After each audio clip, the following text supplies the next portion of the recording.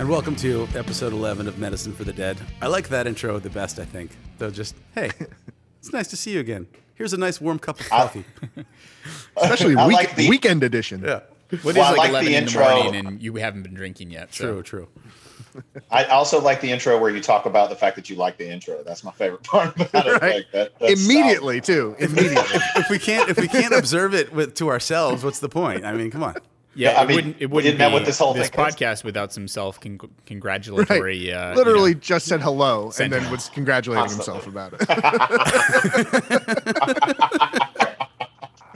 I love how arrogant I come across in this. It's like exactly the way I want it to be. Wait, what do you mean in this? Right. Hey, the rest of life I'm arrogant too, but this is like a uniquely arrogant arrogance. And It's just considering important we're that we the call only you four out people on that it. listen to this too, so Yeah, it's fine. Everything's fine. Anyway, this is our pandemic special round 2. As the first episode was like how it affected us in our lives and stuff, and now one of us fucking got it. So Matt, how you feeling? Hey everybody. Do quick intros again so we can recognize, everyone can like calibrate whose voice is which. Oh, I'm You wanna do BJ. that? I'm Christian. Josh. I'm me. I'm Matt. I'm here. You're the sick one. And now go. Okay, so yeah, man. The interesting thing is that we've now done both the election night live stream and another episode while I was positive. I didn't know on election night, and I was actually kind of in the midst of dealing with it the last time that we taped. So this is me post quarantine. I am theoretically over it. So this is coming out the other side. And I would like to start out by, I'm sure we're going to get into the feelings about all this and how this has affected people differently. I was incredibly lucky. I had mild symptoms, and nobody that I'm intimately connected to was adversely affected either. So nobody was hurt, nobody was hospitalized, anything. So I want to say out front, whatever opinions we express, that I am really grateful for that. And I'm also, I have heartfelt, concern for people that their experience was different, right? I want to say that up front because I want to get into, I want to talk about this in a very real way now, having experienced it and how it made me feel emotionally. Like there's just a lot about this shit that I don't think we've actually had a lot of conversations about. I don't just mean the four of us. I mean, as a nation, Nationally. like it's become this a light switch on and off issue, right? Either it's going to kill us all and you don't respect it enough, or it's totally made up. That's the only terms it seems like we're talking about it in. And now having experienced it, that feels even more poignant. So I just want to say that. Well, your experience is We can kind have of a emphasizes. non-political conversation about it. Like we can I don't frame think the that's conversation possible. about. Well, I think maybe now it is. That's the hope. Yeah. Go ahead, BJ. Sorry. This is where Zoom is difficult. It's like, yeah, I was gonna say, Matt, it's just interesting that like knowing somebody that's actually gone through it now. It's such a crazy virus because some people have the exact same experience you had and they're dead now, and your whole family basically got it and everything's fine, right? So it's like Not basically, literally, everybody ended up testing positive after it was all said and done. Both my boys and my wife. So like it's just, I mean, even like I got exposed to it a while ago, and I spent a whole weekend at a beach house with a friend of mine who was she's a older lady, and it was I think 6 of us that went out there. All the couples got tested to make sure we didn't infect her while we were there because we thought she was in the at-risk population, and she's the one that fucking had it. So I spent an entire weekend face to face with it, and nobody in the group got it except for her who already had it. So it's like it's just this fucking. The roulette of this thing is crazy. What liquor were you drinking that weekend so we can know what the elixir? It was a Jones House weekend, and if you know what that means, then that means that I drank everything that was present. You just start shoving bottles down your throat, and that might have been the cure-all. Who knows?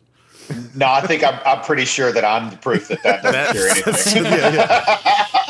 You are a bottle of vodka at this point. I mean, depending on the night, it could be tequila, it could be whiskey, whatever it is. I'm an opportunist. So Matt, when you say you had mild symptoms, let our listeners know what I'll dive into that. So So and my how long experience- after how long after the positive test did you experience? So my experience, I'll frame it. I'll give it a full time frame. So on the 29th of October is when I was exposed. I played a gig, and myself and 3 other people at that gig all ended up testing positive. Later, we didn't know, right? And so that's when I contracted it. Moving forward from there, I didn't notice anything except a slight tightness in my chest on Sunday, when I was told that one of the people that I was at the gig with had severe symptoms and is going to get a COVID test. So in my mind, that was just anxiety, right? Their test came back positive, and I was like, now is my chest really tight? Like, what am I really feeling, right? So it was so mild at first, I was questioning whether or not it existed at all.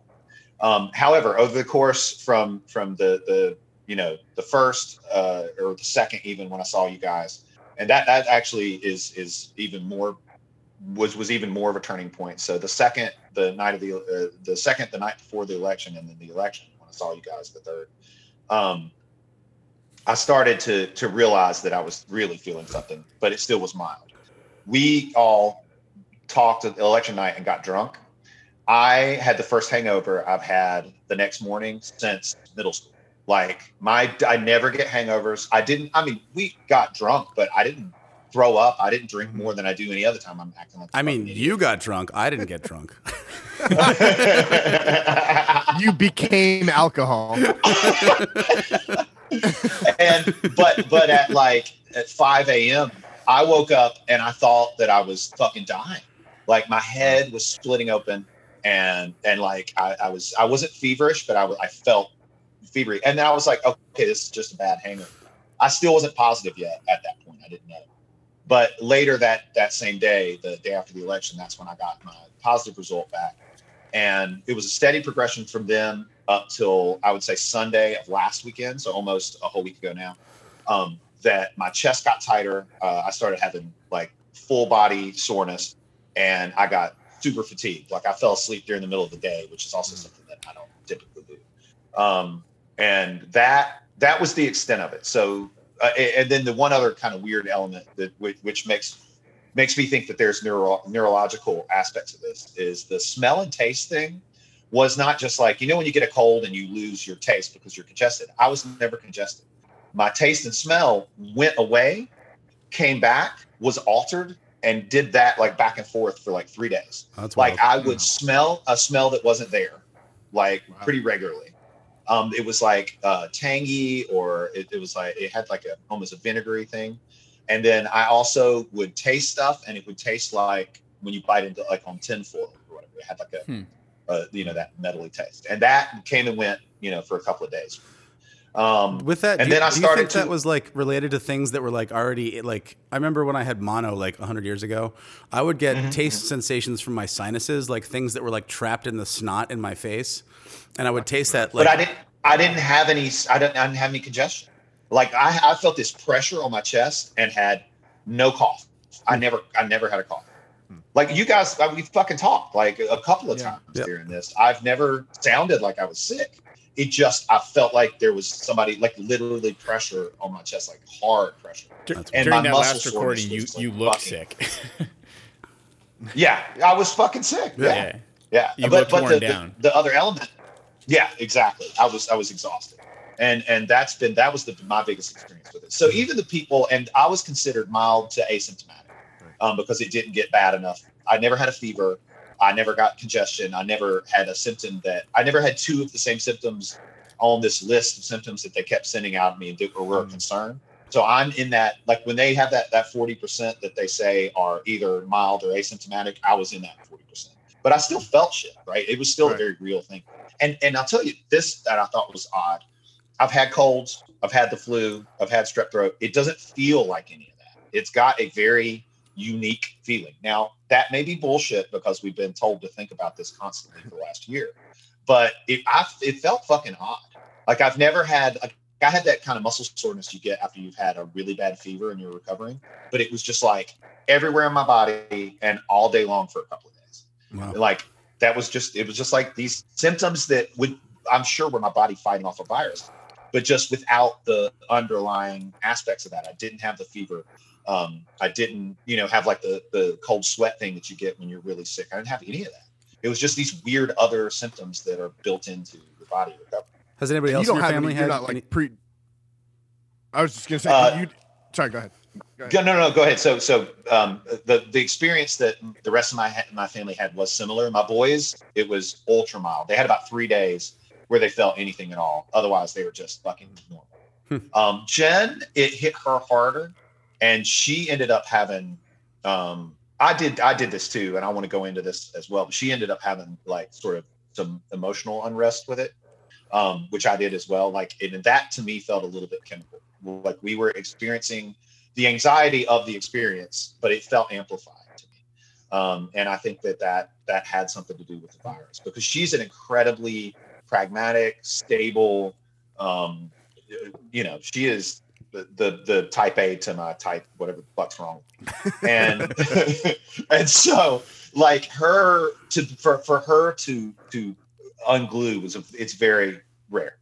And that it was a regular occurrence during this last 2 weeks. So I think that hit her hard. She also has mild asthma, and she was terrified that it was going to move into her lung and turn into something different. Yep. That was my question. Do any of you have any of those like predispositions to that they talk about in terms of? Both my youngest, Sam, my 6-year-old, and Jen have forms of asthma, but neither one of them are severe. Now, Sammy, we have had to take to the emergency room when he's had several times when he's had really strong congestive colds, because his pulse ox will get low. His chest will heave. Now that hasn't happened in a long time too. And they say you can grow out of infant asthma. Mm-hmm. And we have a ton, because of that, we have like an inhaler here, or like shot inhalers, but also the machine that you put on your face and like turns the albuterol into mist.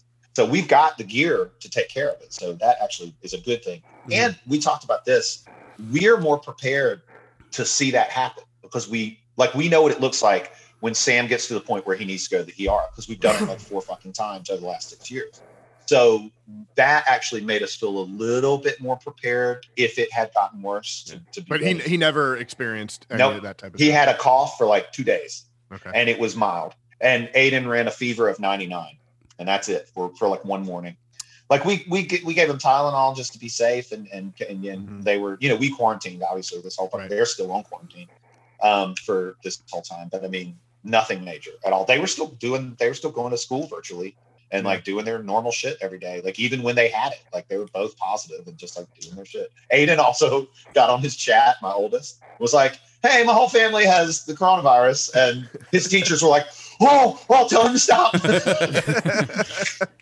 Because he's my son, right? He's my son, so he's like, "Guess what's happening in my entire life?" and like clearly, like I don't know where he gets that from, but so yeah, like we had to explain to him, like, "Oh, that's like some people are going to be uncomfortable with that. You need to like." We talked to so actually his fucking elementary school principal called us just to make sure we were all okay, which was fucking the shit. That was so cool. And there has been the one element of this that has been an uplifting is that the support for us at least has been overflowing, right? Mm-hmm. We had people drop off food and like pick up groceries for us and just like be super cool. Nobody in the neighborhood has like been pissed, because all our kids have all been playing together. Now we immediately, as soon as we thought it was possible, we drew in and warned everybody. So we did all the responsible stuff. But that garnered us like some respect and some allowance from the hood. Like nobody has like written us like, "How dare you bring this into the neighborhood?" And things. Like it could be like that, right? Like it could be. But we have people here in our neighborhood that have really folded in. Like they order everything online. Their kids don't go out. It has really changed their experience. There for the entire year, so it could have been a lot worse. Right? Yeah, that's wild. So you described some like chest discomfort. Like I actually, it might be a bass player thing, because the bass player for my band also tested positive. He and his girlfriend, they went on like a little road trip. I guess they ended up going down to like Tennessee, but they said that they took all the precautions and ended up still getting it. They said that the hardest thing is like that chest congestion, and they described it as like trying to breathe through a straw, essentially. My breathing never got that level of restricted, but I did have a night, and again, this plays into that emotional component. I had a night where everybody here was in bed and fast asleep. It was probably like 11:30, 12 o'clock. And even during this, I still had been like staying up till 3 a.m. just because that's how my body is made.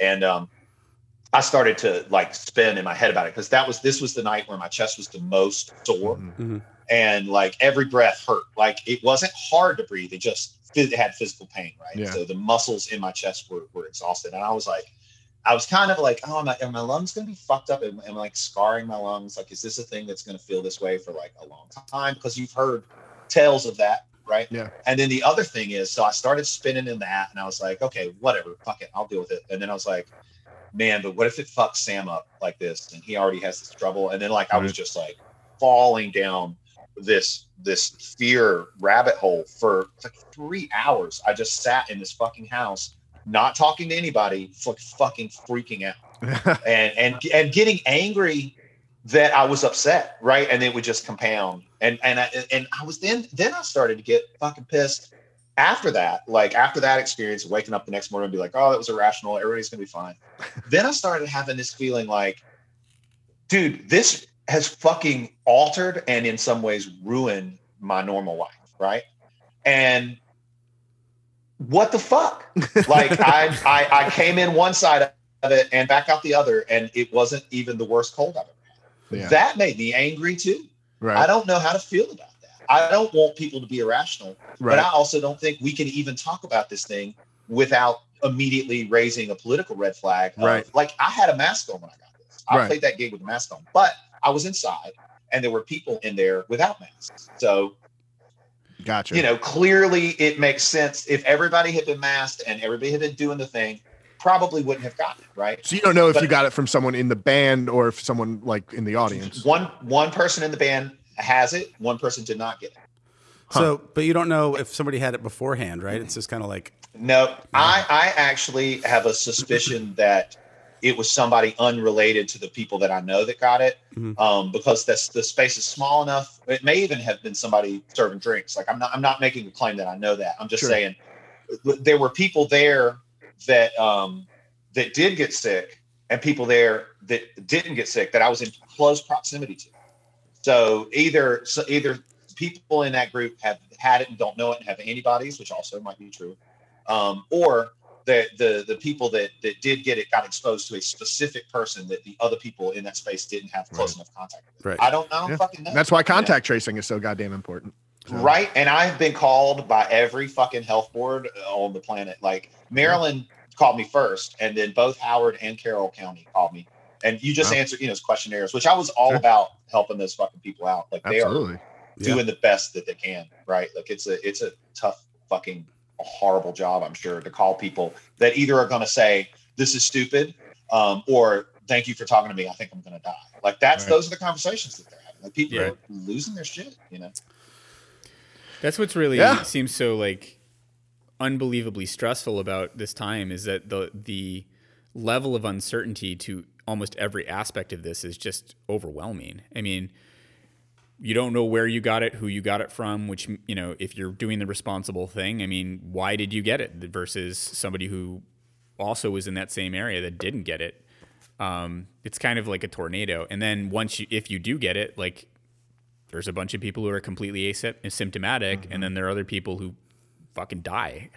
Right. Yeah. Right. And I think that's the part about it that makes it hard to talk about. Right. Because I, after experiencing it, and feeling like it was something that I'm not afraid of personally now, that puts me in one camp of people, right? But I'm not in that camp of people because there's no way I wouldn't have just gone on about life and just fucking infected people.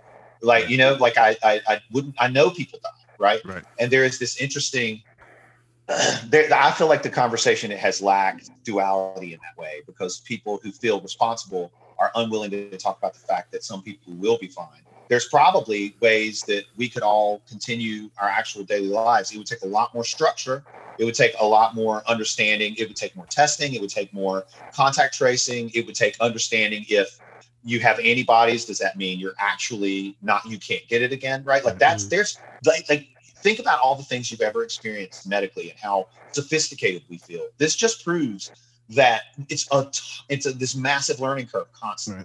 Right. Like there's so much we haven't done to make this work right. You know, it requires a consistency in messaging too, and that's required to have like this conversation about the spectrum of like symptoms essentially. Because what we don't know, like you had a mild to asymptomatic case this time, but who's to say you can't be exposed to it again, and then it becomes worse, or they're different. Like, and there's no like baseline understanding of where this happens, because you have one group of people who says once you get it you're immune and there's nothing that can happen after that, and there's others who just require more information. You can't say definitively one way or the other. So well, I now know 2 people verifiably that have gotten it more than once. Yeah. Oh really? Yeah. Yes. Who's and now I don't know whether or not give they names. Yeah, no. give names. I don't know whether or Coffee's not they still got the kicking in. antibody test. So they may not have had antibodies, right? They definitely tested positive and had it, and then tested positive and had it again a certain amount of time later. Mm-hmm. They may not have ever produced antibodies, and that may be the difference, right? Mm-hmm. But that should be mandatory. If you fucking have it, there should be this, like, I don't even have to see my doctor again. Right. Like I just had it and now I'm done. Like, what the fuck? What is that? Why I should have the blood test. I should know if I have antibodies. I should be able to then understand what my risks are returning to work. Like I should be able to work if I can, or not work if I shouldn't. Right? Like there's but we're not doing any of that, or at least it didn't fucking happen to me. And that to me feels like the biggest fuck up of all. Well, I mean, Christian's had some weird stuff with that too. Why don't you kind of? Yeah, I was going to kind of go into that. That, like, you know, train's here. Yeah, the train. That, you know, we've been dealing with this for how long? I mean, it's almost, you know, we're getting close to it's 8 months, 9 months, close to 8 months, and, 8 months, almost 9. Yeah. You know, we keep hearing. You know, we heard about the troubles with testing in the beginning end of this, and you know, I feel like, you know, I hear that it's been getting better, easier to get a test, but. In my family, none of us have contracted COVID, you know, or don't have any symptoms or any real concern that we do have it. But unfortunately, my girlfriend, her parents are having some health issues, and she is from France and needs to travel internationally pretty urgently.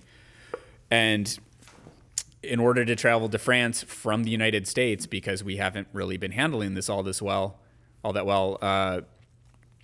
They require that you have a PCR test that tests negative within 72 hours of boarding the plane.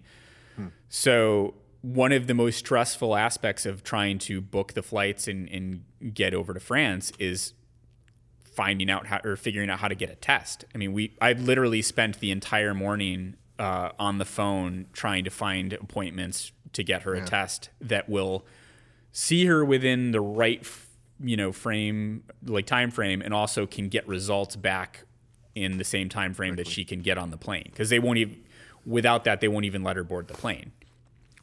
And you know, that's, you know, she doesn't have it, and you know, we're not concerned that she has it, but this is another kind of life and death emergency situation that, you know, we're having a difficult time getting a test. And so I imagine that difficulty is going to present very stressful to other people in other situations. I mean, if you have the virus, if you've had the virus, if you need to get tested to, you know, see if you're over it, I don't know, that can be a deterrent.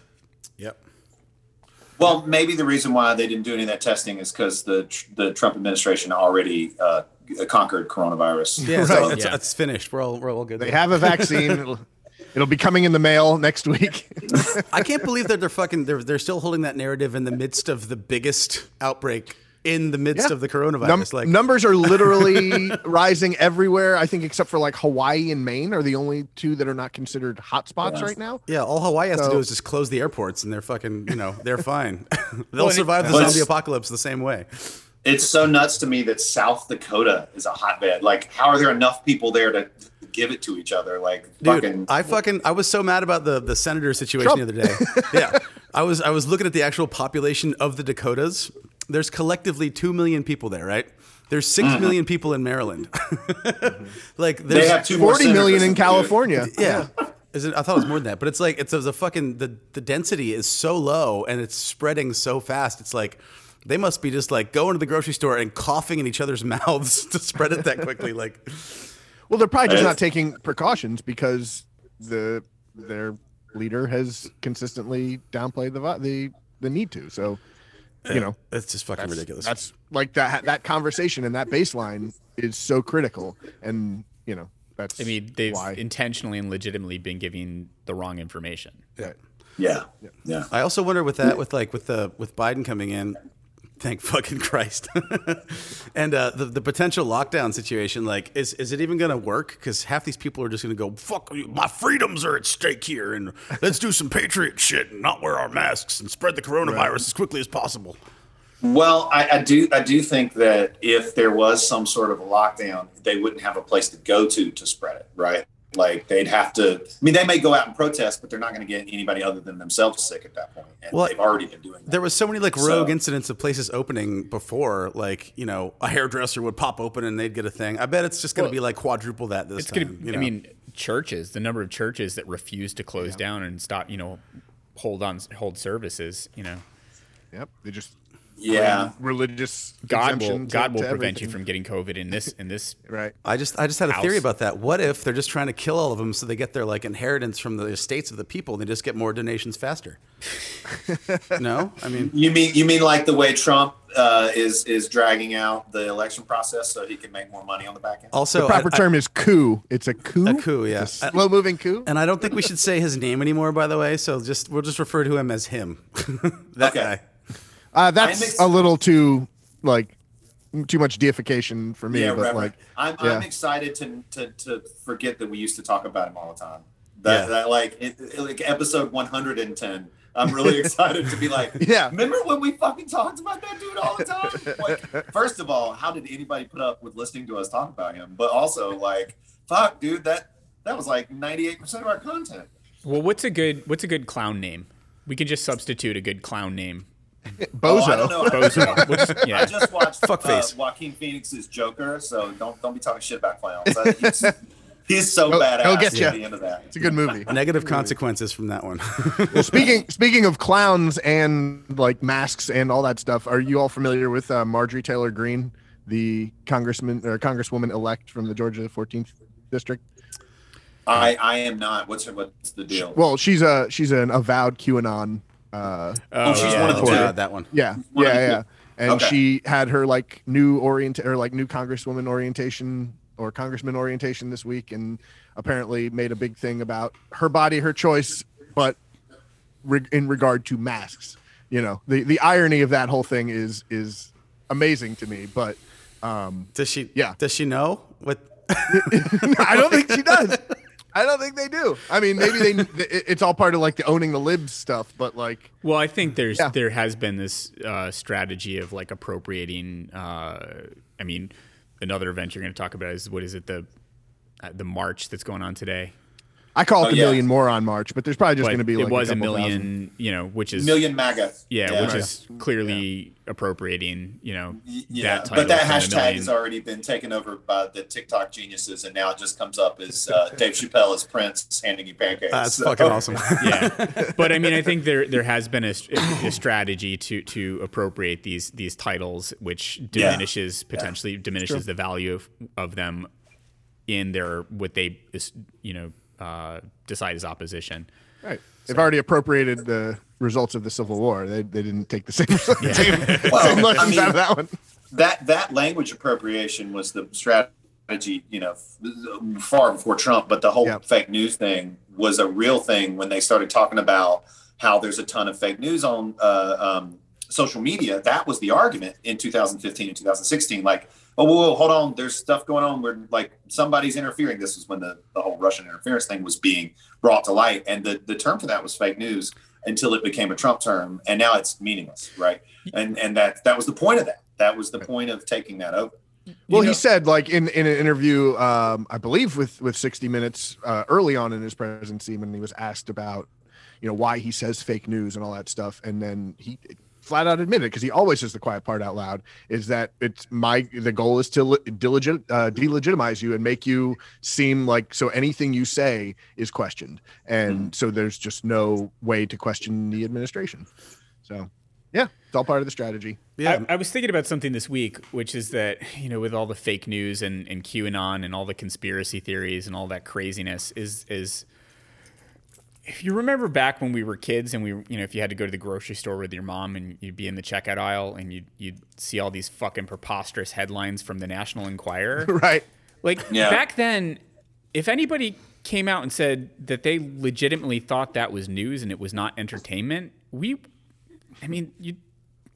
what fucking planet are you on? You wouldn't even humor the idea that there was any validity to that.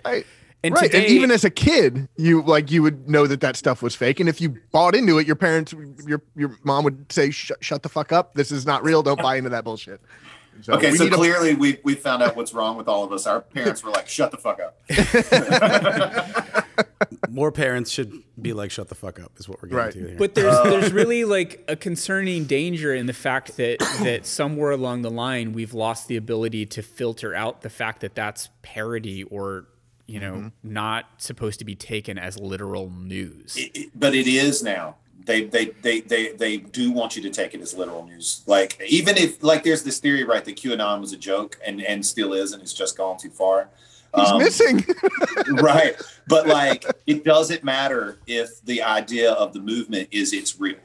Then there is no, like, just when they talk about how Trump's didn't mean what he said because he's talking in hyperbole, if people repeat it like it's a fact, then it doesn't matter what he fucking meant. That's what happened. That's what gets conveyed, is that this is a real thing. And that's terrifying. I remember there was this whole narrative of, like, is he really racist, or is he just saying racist things to appeal to his base? You're right. At a certain point, it doesn't matter. It doesn't matter because it's the same language and it's the same message it's getting through. So here we are. Here we are. I think that is relevant to this discussion about the pandemic too, because, like, all he needed to do was at any point suggest that this was a political move, and then that's all it took for his supporters to be like, "Oh, fuck you, fuck the disease, I don't believe it anymore. Even if it's real, it's not bad. Even if it's bad, I don't care." Like, they just kept stepping up they upped the ante to the point where it really doesn't matter. Like, I could have gotten this thing and died, or I could have gotten this thing and be perfectly fine, and it would have not registered in their world at all, which makes you feel pretty impotent, right? It's just like, what are we even fucking doing?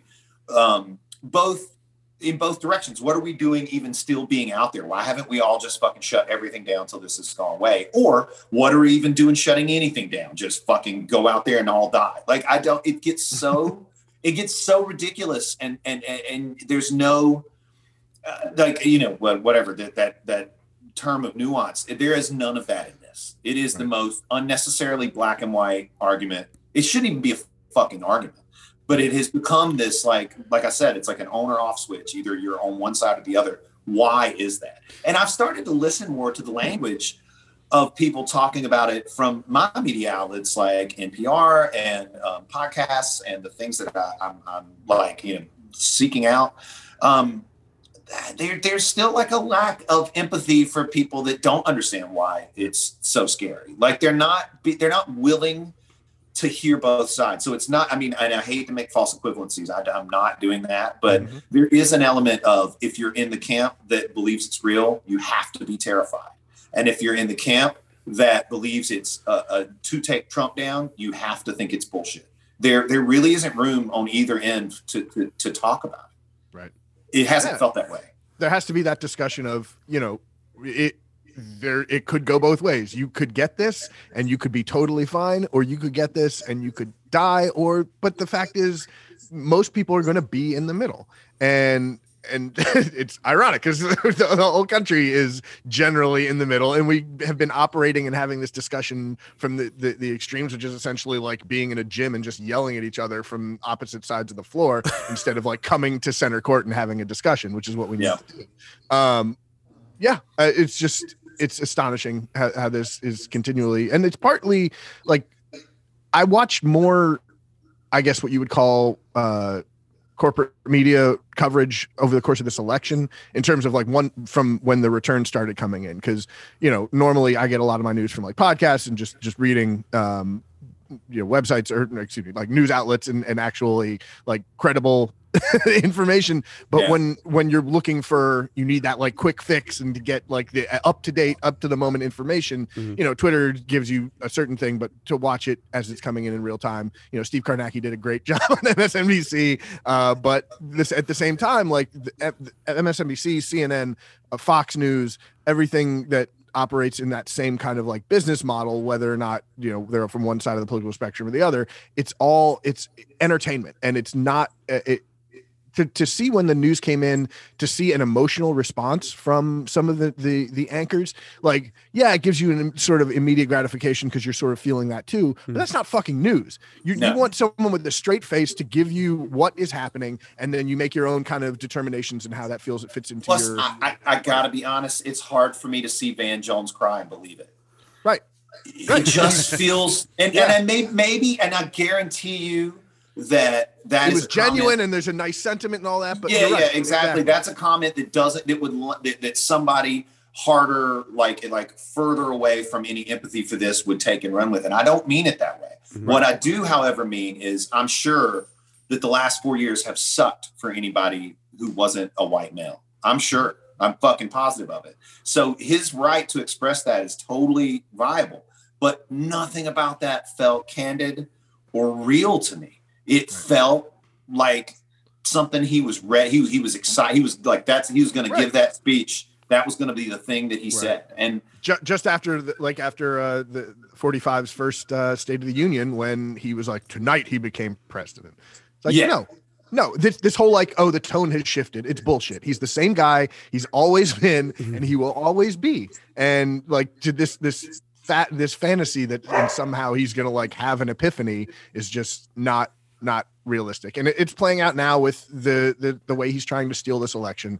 And thankfully, like, there's no chance that he's going to succeed in it, but that doesn't make it any less horrifying that they're actually going through with this process. And the most of the Republican Party is doing it as well. Like, there are obviously people who are out there speaking against it, but like, it's mortifying, and we continue not to learn lessons of the past. Like, it came out this week, I believe, maybe not came out, but it's been reintroduced. The fact that the uncertainty created from the 2000 election with Gore and Bush, that like limbo period where it was being contested, prevented the Bush administration from hitting the ground running and assembling their national security team. Yeah. And they're saying like that period could have made the difference to 9/11. Exactly. Mm-hmm. Yeah. So like. Yeah. So and BJ in the last podcast made the point that Biden was receiving the national security briefings. He's not. we didn't pick up at the time. I don't think he ever. He was receiving like a variation of it, but not like the full breadth of it. They were both getting it. I just heard this on NPR. They were both getting it up until the night of the election, and. Because that's normal. That's always been the case. That's and the Trump administration like went ahead and conceded that. Yep. As soon as the election was in, considered contested by the Trump administration, they shut it down and they have not reopened. Yeah. As of maybe when this airs they will, but they haven't yet. There's stuff too with the State Department where they're blocking communication to Biden from other foreign powers. Can't get his voicemails. Yeah, they're literally like not allowing information to get through, which is kind of a bad fucking thing. Yeah. Mike Pompeo is the biggest clown in this administration, possibly in a cavalcade of clowns. Is this administration? That's a strong fucking claim. Mike Pence is, or not Mike Pence, excuse me. Mike Pompeo is a goddamn joke. Yeah, I mean, he's the worst Secretary of State this country's probably ever seen. Did I ever tell you about the time I got to almost meet him? You told me Joan was going to like introduce you. Yeah. I've got a quick story. So my friend Joan, actually the one from the beach trip from earlier, who almost gave us all fucking COVID, took me. Joan. Hey Joan, love you. Took me to the State Department a while ago. It was 2 years ago, I guess now. Yeah, 2 years. And Pompeo had just become the Secretary of State. And it's an event, just like a fundraiser for the like actual like dignitary room, like the fancy place where they bring everybody to show off America or whatever. Super cool spot. And we get in there and we're having a nice snack. And this intern or whatever the fuck, whoever works at the State Department comes over and is like, "Hey, do you guys want to meet the Secretary of State?" And I was like, "No, I don't." And she came back a second time and she's like, "You guys, we're taking pictures. Do you want a picture with the Secretary of State?" And I was like, "Fucking no, I don't. I don't want anything to do with that fat bastard." And then he walked in and I was like, "Oh man, he is really fat." I said that out loud. Fuck that. He has So- presidential ambition. He thinks he's going to be president of the United States. He has no fucking shot. No, he doesn't. No fucking shot. I will tell you this, like the whole meeting political people is interesting. I've done 2 incredibly political weddings because whatever, when you play music, they sneak you in. The hippies come in the back door or whatever. Right. So I played Hogan's daughter's wedding a couple of years ago, maybe 3 or 4 years ago now, which he actually pretty nice dude. You know, whatever. I have very little tracking of his politics other than the fact that he hasn't supported Trump during this, and I will continually give Supported him the corpse of Ronald Reagan. Yes, he did. right. I get that, and I know your feelings on that, and that's all fine. But I will say he was a good enough dude in that experience. But a much weirder thing, and this was more relevant because. So for a while, I was doing this continual recording project with this group called Justice Through Music, where they would pay me and a group of folks to come in every month and record like 1 or 2 tunes. And they'd use these tunes for various protest-related stuff. This was during the Bush administration, right? And I was doing this gig. I mean, for a solid like 3 or 4 years, it was a standing once a month to go in and record. So I mean, like tons of shit that was just blistering political takes on stuff that I was just playing bass on, whatever.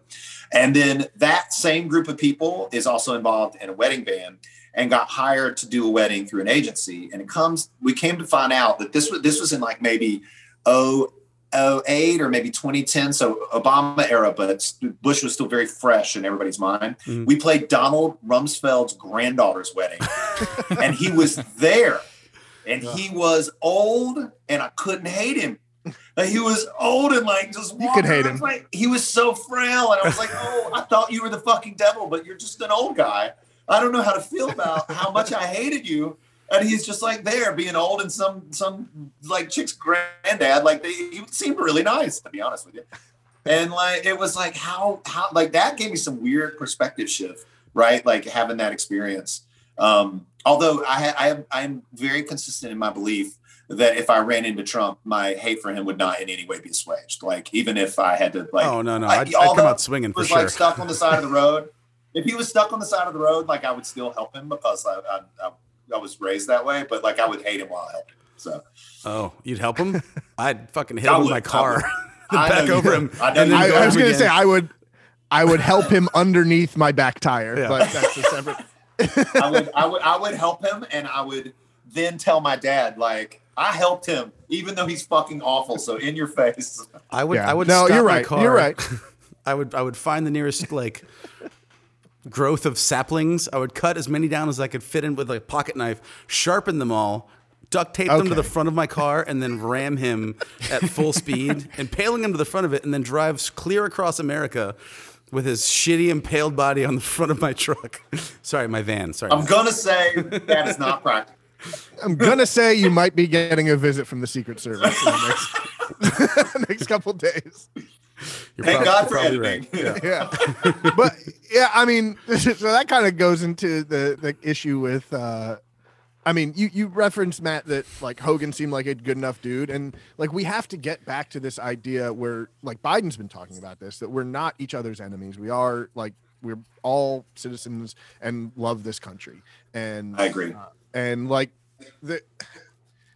I was getting into this with somebody about like the point of politics, and it's become this sort of like blood sport where it's my side wins and your side loses, and it can't be that way. That's not the point or the function of politics. It's got to be to the point where we need to have an honest conversation, and one side brings up what they believe the solutions to any given problem is, and the other side does the same. And the problem that I have with the Republicans at the moment is that they don't have ideas. They're not coming to the table with ideas. So the Democrats, it's frustrating to watch the Democrats because they are in a way negotiating against themselves, and in another way they're not like successfully communicating what it is they believe in, because there's this void of like a counter argument. So the best thing for the country is to have a strong, as Jake pointed out last week, the best thing for the Democrats is a strong Republican Party, and the best thing for the Republicans is a strong and coherent Democratic Party. And we are currently in the Democratic Party. They're currently having like a philosophical discussion about what it is that they stand for. It's been referred to as infighting, but there's a good part about that. That's a conversation that has to be had.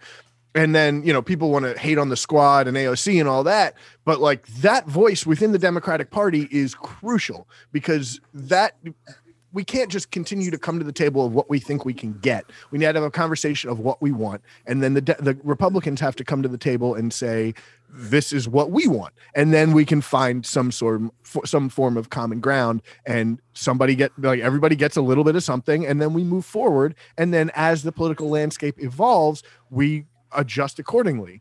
And this whole idea that the left has cost the Democrats the possibility of picking up seats in the Senate or picking up or ended up losing seats in the House. That's just a disingenuous conversation, because the ideas represented by what is considered to be the extreme left are winning across the country. The $15 minimum wage in Florida, the decriminalization and legalization of marijuana across the country in various ballot referendums. In Arizona, the raising of taxes on the wealthy to pay for schooling funding of public schools, education, is like these are not issues that are losing across the country, and figuring out a way to message what it is the Democrats stand for is going to be crucial. But in order to do that, there has to be a conversation, and part of that starts like across the aisle in terms of we just got to stop demonizing everybody. And, I agree, and I think that made me. I felt real strong about that watching this. People being interviewed that are Trump supporters that genuinely believe that the election was stolen. It's not to them. It's not repeating talking points. Like they, for real, have been convinced that's the case. And it makes me think, like, do they not realize that there are a bunch of us that don't agree with them? Like they live in this. It's not even that. Like they don't have any evidence. Like if there was any kind of evidence to support that theory, like I'm all for. They can litigate away. They can have these discussions. They can bring everything. We can recount whatever needs to be recounted, because the truth is on our side. If they had any kind of evidence to back up these claims, that's a different discussion, but there isn't any. They objectively, there is no evidence. Even the judges. I think that's one of the issues, and we kind of addressed earlier, is that, with the information people are getting and what we deem as a credible source, like we don't seem to have, as on either party, a collective understanding of what a credible source of information is. Yeah, we're all referring to our echo chamber or whatever our party subscribes to, or political affiliation subscribes to. How do we find that? I mean, that's a great question. I know I mean, it's also like with like I think that's kind of a false equivalency, because one side is just like, oh, a fact, there it is, like we can make a decision because of that. The other side's like, well, if it's then they just keep moving the ball to some new thing. Like now I see these fucking idiot posts like, well, I don't want to recount. I want a new vote with 100% ID verification, and like they just move the ball every time you go, well, it's not that. Oh, well, then it's got to be this. Yeah, it's like fucking right. Well, and they wouldn't say that that's what they're doing. I think that's the other thing too. I think I've seen people subconscious. Yeah, they don't know they're doing it. Yeah, I've seen people in my sphere from my past that just happen to be in my Facebook sphere, legitimately feel like they've been told repeatedly that somebody cheated, so they just don't believe that any information we keep hearing, oh, well, they lost this set of lawsuits and it's proven that the election officials, there was, that nothing happened. But then their baseline is like, well, why would you listen to the election officials? who put them in charge. And it's like, wait, that's who's in charge. Yeah, that's how this works, you fucking idiot. and they're under some weird assumption that everybody who's an election official is somehow a Democrat. Like, in Republican ran areas, they can read. It's all Republicans. Yeah. Like, well, who do they think's fucking? It's the government. It's the people they put in there. It's the Trump administration is overseeing they are the ones who like put a lot of these people in charge in various positions in the state. And like I think the Attorney General of Georgia, who's a Republican, has and appointed by Brian Kemp, who was supported by President Trump, has refused to like allow, or like Kemp has refused to fire him as Attorney General, despite like, you know, the constant criticism that they've been levied towards him. But yeah, you're right. It's a completely alternate reality, and it's something that's going to have to be addressed. And that these outlets are growing, and like just the ability to kind of fashion your own media diet in terms of not just things that support your narrative, but like just have no basis in any kind of fact or reality. Like objectively, like there's nothing that you can't argue with it. Like there's no way to counter argue to present a counter argument to something that has no weight to it. Have you seen the dude in Pennsylvania? I forget what his position is. I know who you're talking about. Dude looks like a professional wrestler. Yeah, he's fucking awesome. But some billionaire in Texas was like, I'll give $1 million to whoever finds voter fraud. And this guy's like, I fucking can't remember what his position is, but he's like he has something to do with the election in Pennsylvania. And he found there was a Trump supporter that his mother was dead, and he voted for his dead mom and got arrested. And he was like, hey, I found him. Where's my $1 million? Yeah, right. It's like, funny. That's the only like proven election fraud that has been uncovered has been. No, I've seen two more of them in North Carolina 2 years ago. Yeah. There was another chick somewhere who like voted twice because she wanted to make sure that her vote got counted. It's like, well, no, honey, that's voter fraud. You're doing the thing that you're talking about. Right. Although I think in some places you could go vote in person even after you voted by mail. They just won't gets discounted. Like it gets thrown away. So. Yeah, that's actually I don't think, at least in some places, I think North Carolina might be one of those where you can opt to go in and vote in person even if you've mailed in an absentee ballot. Speaking of North Carolina, how like seeing Georgia turn blue and seeing North Carolina stay red, how does that like make you feel as a North Carolina? You know what? It's funny. Like, so Georgia and North Carolina have similar spots that are like just embarrassingly liberal. Athens, Georgia, Asheville, North Carolina, Atlanta, Raleigh. There are places that I could go back to and be less hated. Dude, Asheville's like a giant art school. Yeah. Although, man, so I spent a lot of time there in college. I played with a band that was based out of there for a couple of years, and I was poor. So that place felt like bullshit to me, right? Because it's crunchy, but it's crunchy with a price tag. Right. It's bullshit. It's Whole Foods crunchy. It's Whole Foods crunchy. And so you can go there and you can like feel your feelings, but it still costs a shit ton of money to exist in that environment. Yeah. So it's also not a very big city. It is very small, and it's encapsulated by a bunch of mountains, so there's no room for it to sprawl at all. Yeah. Like you drive up Highway 40 through the fucking Gap, and it's like barren mountainside, and then tiny little metropolis of wonder, and then off into nowhere, and then Tennessee. Oh boy, things get weird. But Athens is the same way. Athens is such a cool fucking little city, built, another little art school town, and like, there's nothing around it that would support how awesome it is. Yeah. So, but then that's where we go to play gigs, right? We all tour to those places. So absolutely, that's where the people are, right? That's why people that want to hear our podcast. Yeah. I mean, yeah. but like you want to maximize your exposure by going to places where the most people are. Right. So back to what you were saying with that feeling. I did not expect North Carolina to flip, only because I see the rhetoric coming out of there, and I know that there are still more people there involved in voting that feel the way that they do than feel the way I do. They're probably not the majority of people in North Carolina, but they're the majority of people who are taking the time to vote. Yeah. There is some disdain in a town like Asheville. I bet the people that turned out to vote is probably a lot lower than the outskirts of Charlotte, where it would have been 100% red to fight back against all the blue in Charlotte, right?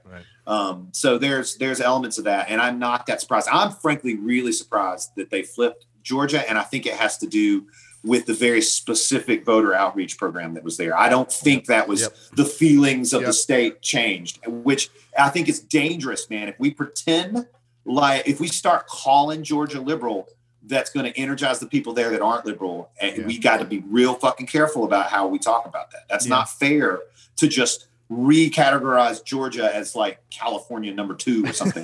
Not, they won't. I would hope no one's doing that, but some people are. Some people are like, it's kind of purple. You know what? It's bluish purple. I'm like, no, fucking no, it's not. It's still goddamn Georgia, bro. Yeah. Go down there. Like, we'll don't find talk out about that shit from New York and think you know. Like that's the thing they want you to do. They want you to do that because they will get right in your face and tell you you're fucking wrong. So will the people from the Carolinas, especially South Carolina. They'll stab your ass. So like, be careful. I love Imagine. We'll find out. We'll have an opportunity. They can. Yeah, they're all about to go on record on January 5th in this runoff election. So we'll see how that plays out. Obviously, a bunch of money is going to go in there, but like Stacey Abrams hasn't taken her foot off the gas since the election, and she's incredible. Super curious to see what happens. I literally have no clue how that's going to go down. Like I would not make bets either direction with that. Well, I think it's going to have something to do with what you just said. Is like the state fucking flipped, so the people that aren't on the blue portion of the ticket are going to be a little more energized than they were perhaps in the actual election. So, it could be, but it could also go the opposite direction in that they say, "Oh, Georgia flipped. Like now we're even more motivated. That means our vote matters as a Democrat down there. So I'm going to turn out." And obviously they're going to continue to try to because they haven't been trying necessarily to turn red voters blue. They've been reaching out to voters who haven't been more blue voters, right, and expanding the base. And I think that's a winning strategy. And I think if they can successfully make the case that this is an optimistic outlook here, but like if they can make the case that you see what's possible with Biden winning, and if you turn out in those numbers and vote for these two, this is going to make a huge difference in his ability to get things done that will directly help you. And then ultimately the big picture is they have to get in, if they do get this majority, fingers crossed, they need to use that majority and get things done that are going to help the people who voted for them. And, we talked last week about like what a first term of Biden will look like. I think the optimistic part of me is telling me he's not going to seek a second term, so he can just start with his second term. He doesn't have to govern like it's a first. He can come in and just say, this is what I promised. This is what I want to get done. This is what I'm going to do, because I don't have to worry about re-election. Like, you want to set it up for the next Democratic presidential nominee to be able to pick up where he leaves off. But like, this is no time to fuck around. Like I'll tell you what, I agree with that. And I was thinking about this the other day. If the one thing that has lacked that Trump did really, really well is that really tangible and in his case, spiteful things that he could do that made the people that put him in office happy. He did that shit as fast as he could do it and as often and as loud as he could. And I'm not saying that I want Biden to be spiteful in any way, but there are probably some really smart he's not things. Spiteful. Right. Yeah, that's the big difference. There are probably some really smart, visible, maybe not policy changing, but very quickly visible things that he could come in and do that would make people go, "Oh, he's doing things that I wanted him to do when he got there." Right. Like, and I'm not claiming to know what the right ones of those are, but like pandemic relief, like getting that passed as soon, like that, make it the only fucking thing they talk about till it happens. Mm-hmm. That would be a huge win for him and would probably make people that are prepared to hate him just a little bit with a little less vigor because they couldn't complain about that one thing, right?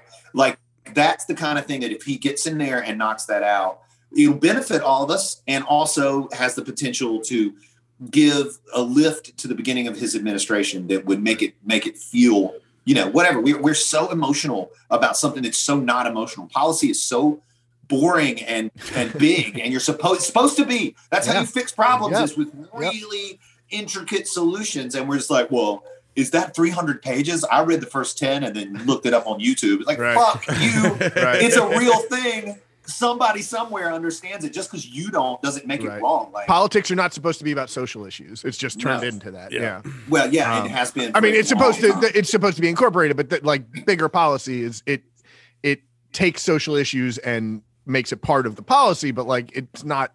We're not supposed to be debating on that. It's supposed to be the outcome of the policies have a positive impact on the social issues.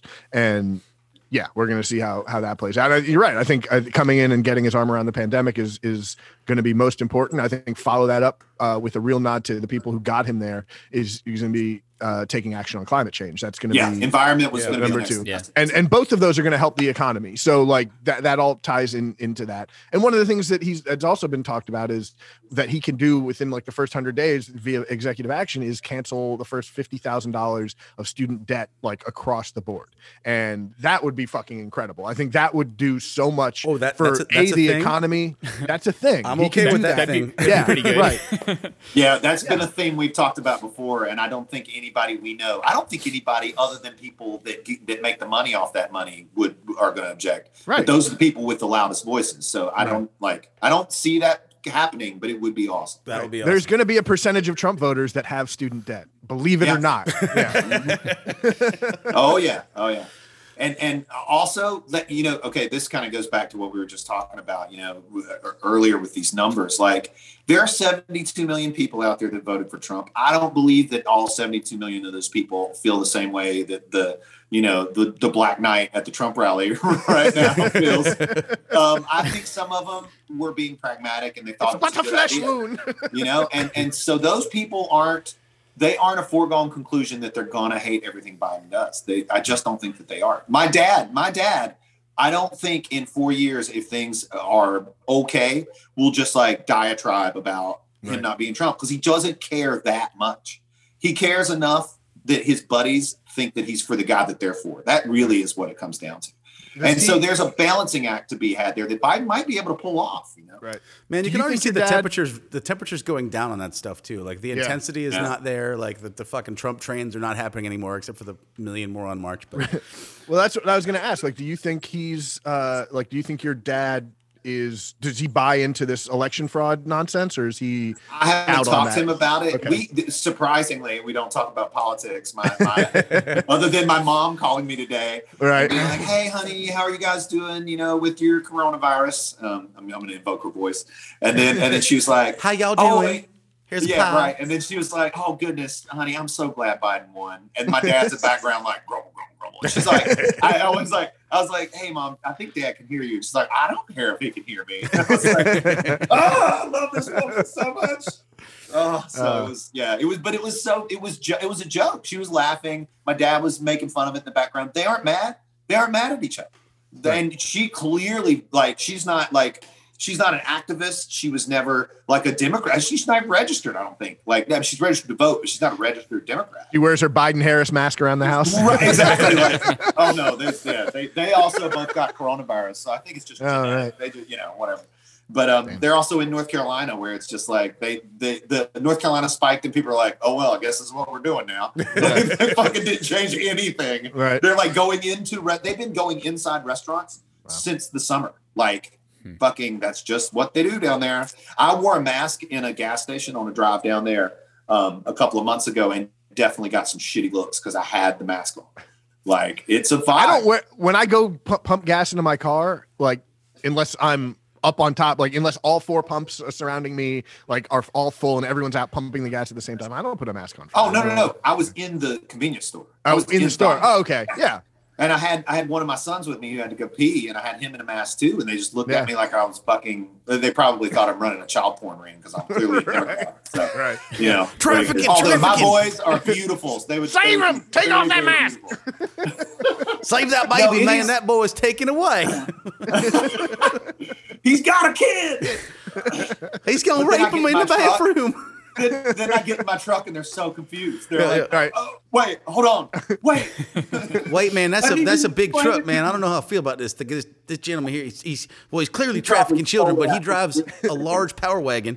And I want a large Power Wagon, and well, I don't know how to feel about that. I got to feel away. I don't know. Leaving a trail of strokes behind you as you drive.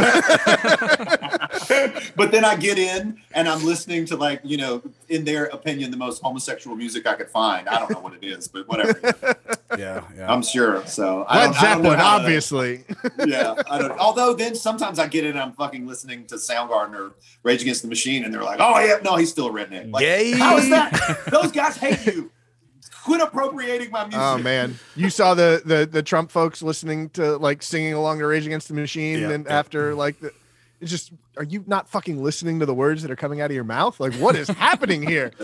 You can't have them. They're not yours. It's not even about that. Like, you can have them if you understand what the fuck they're singing, and not that, like, again, we talked about separating the art from the artist. Like, you can separate all that, but, like, the fact that you're, you know, screaming about, like, fuck you, I won't do what you tell me, or whatever the fuck. It's just like, God damn it, dude. Yeah. You're literally singing about you.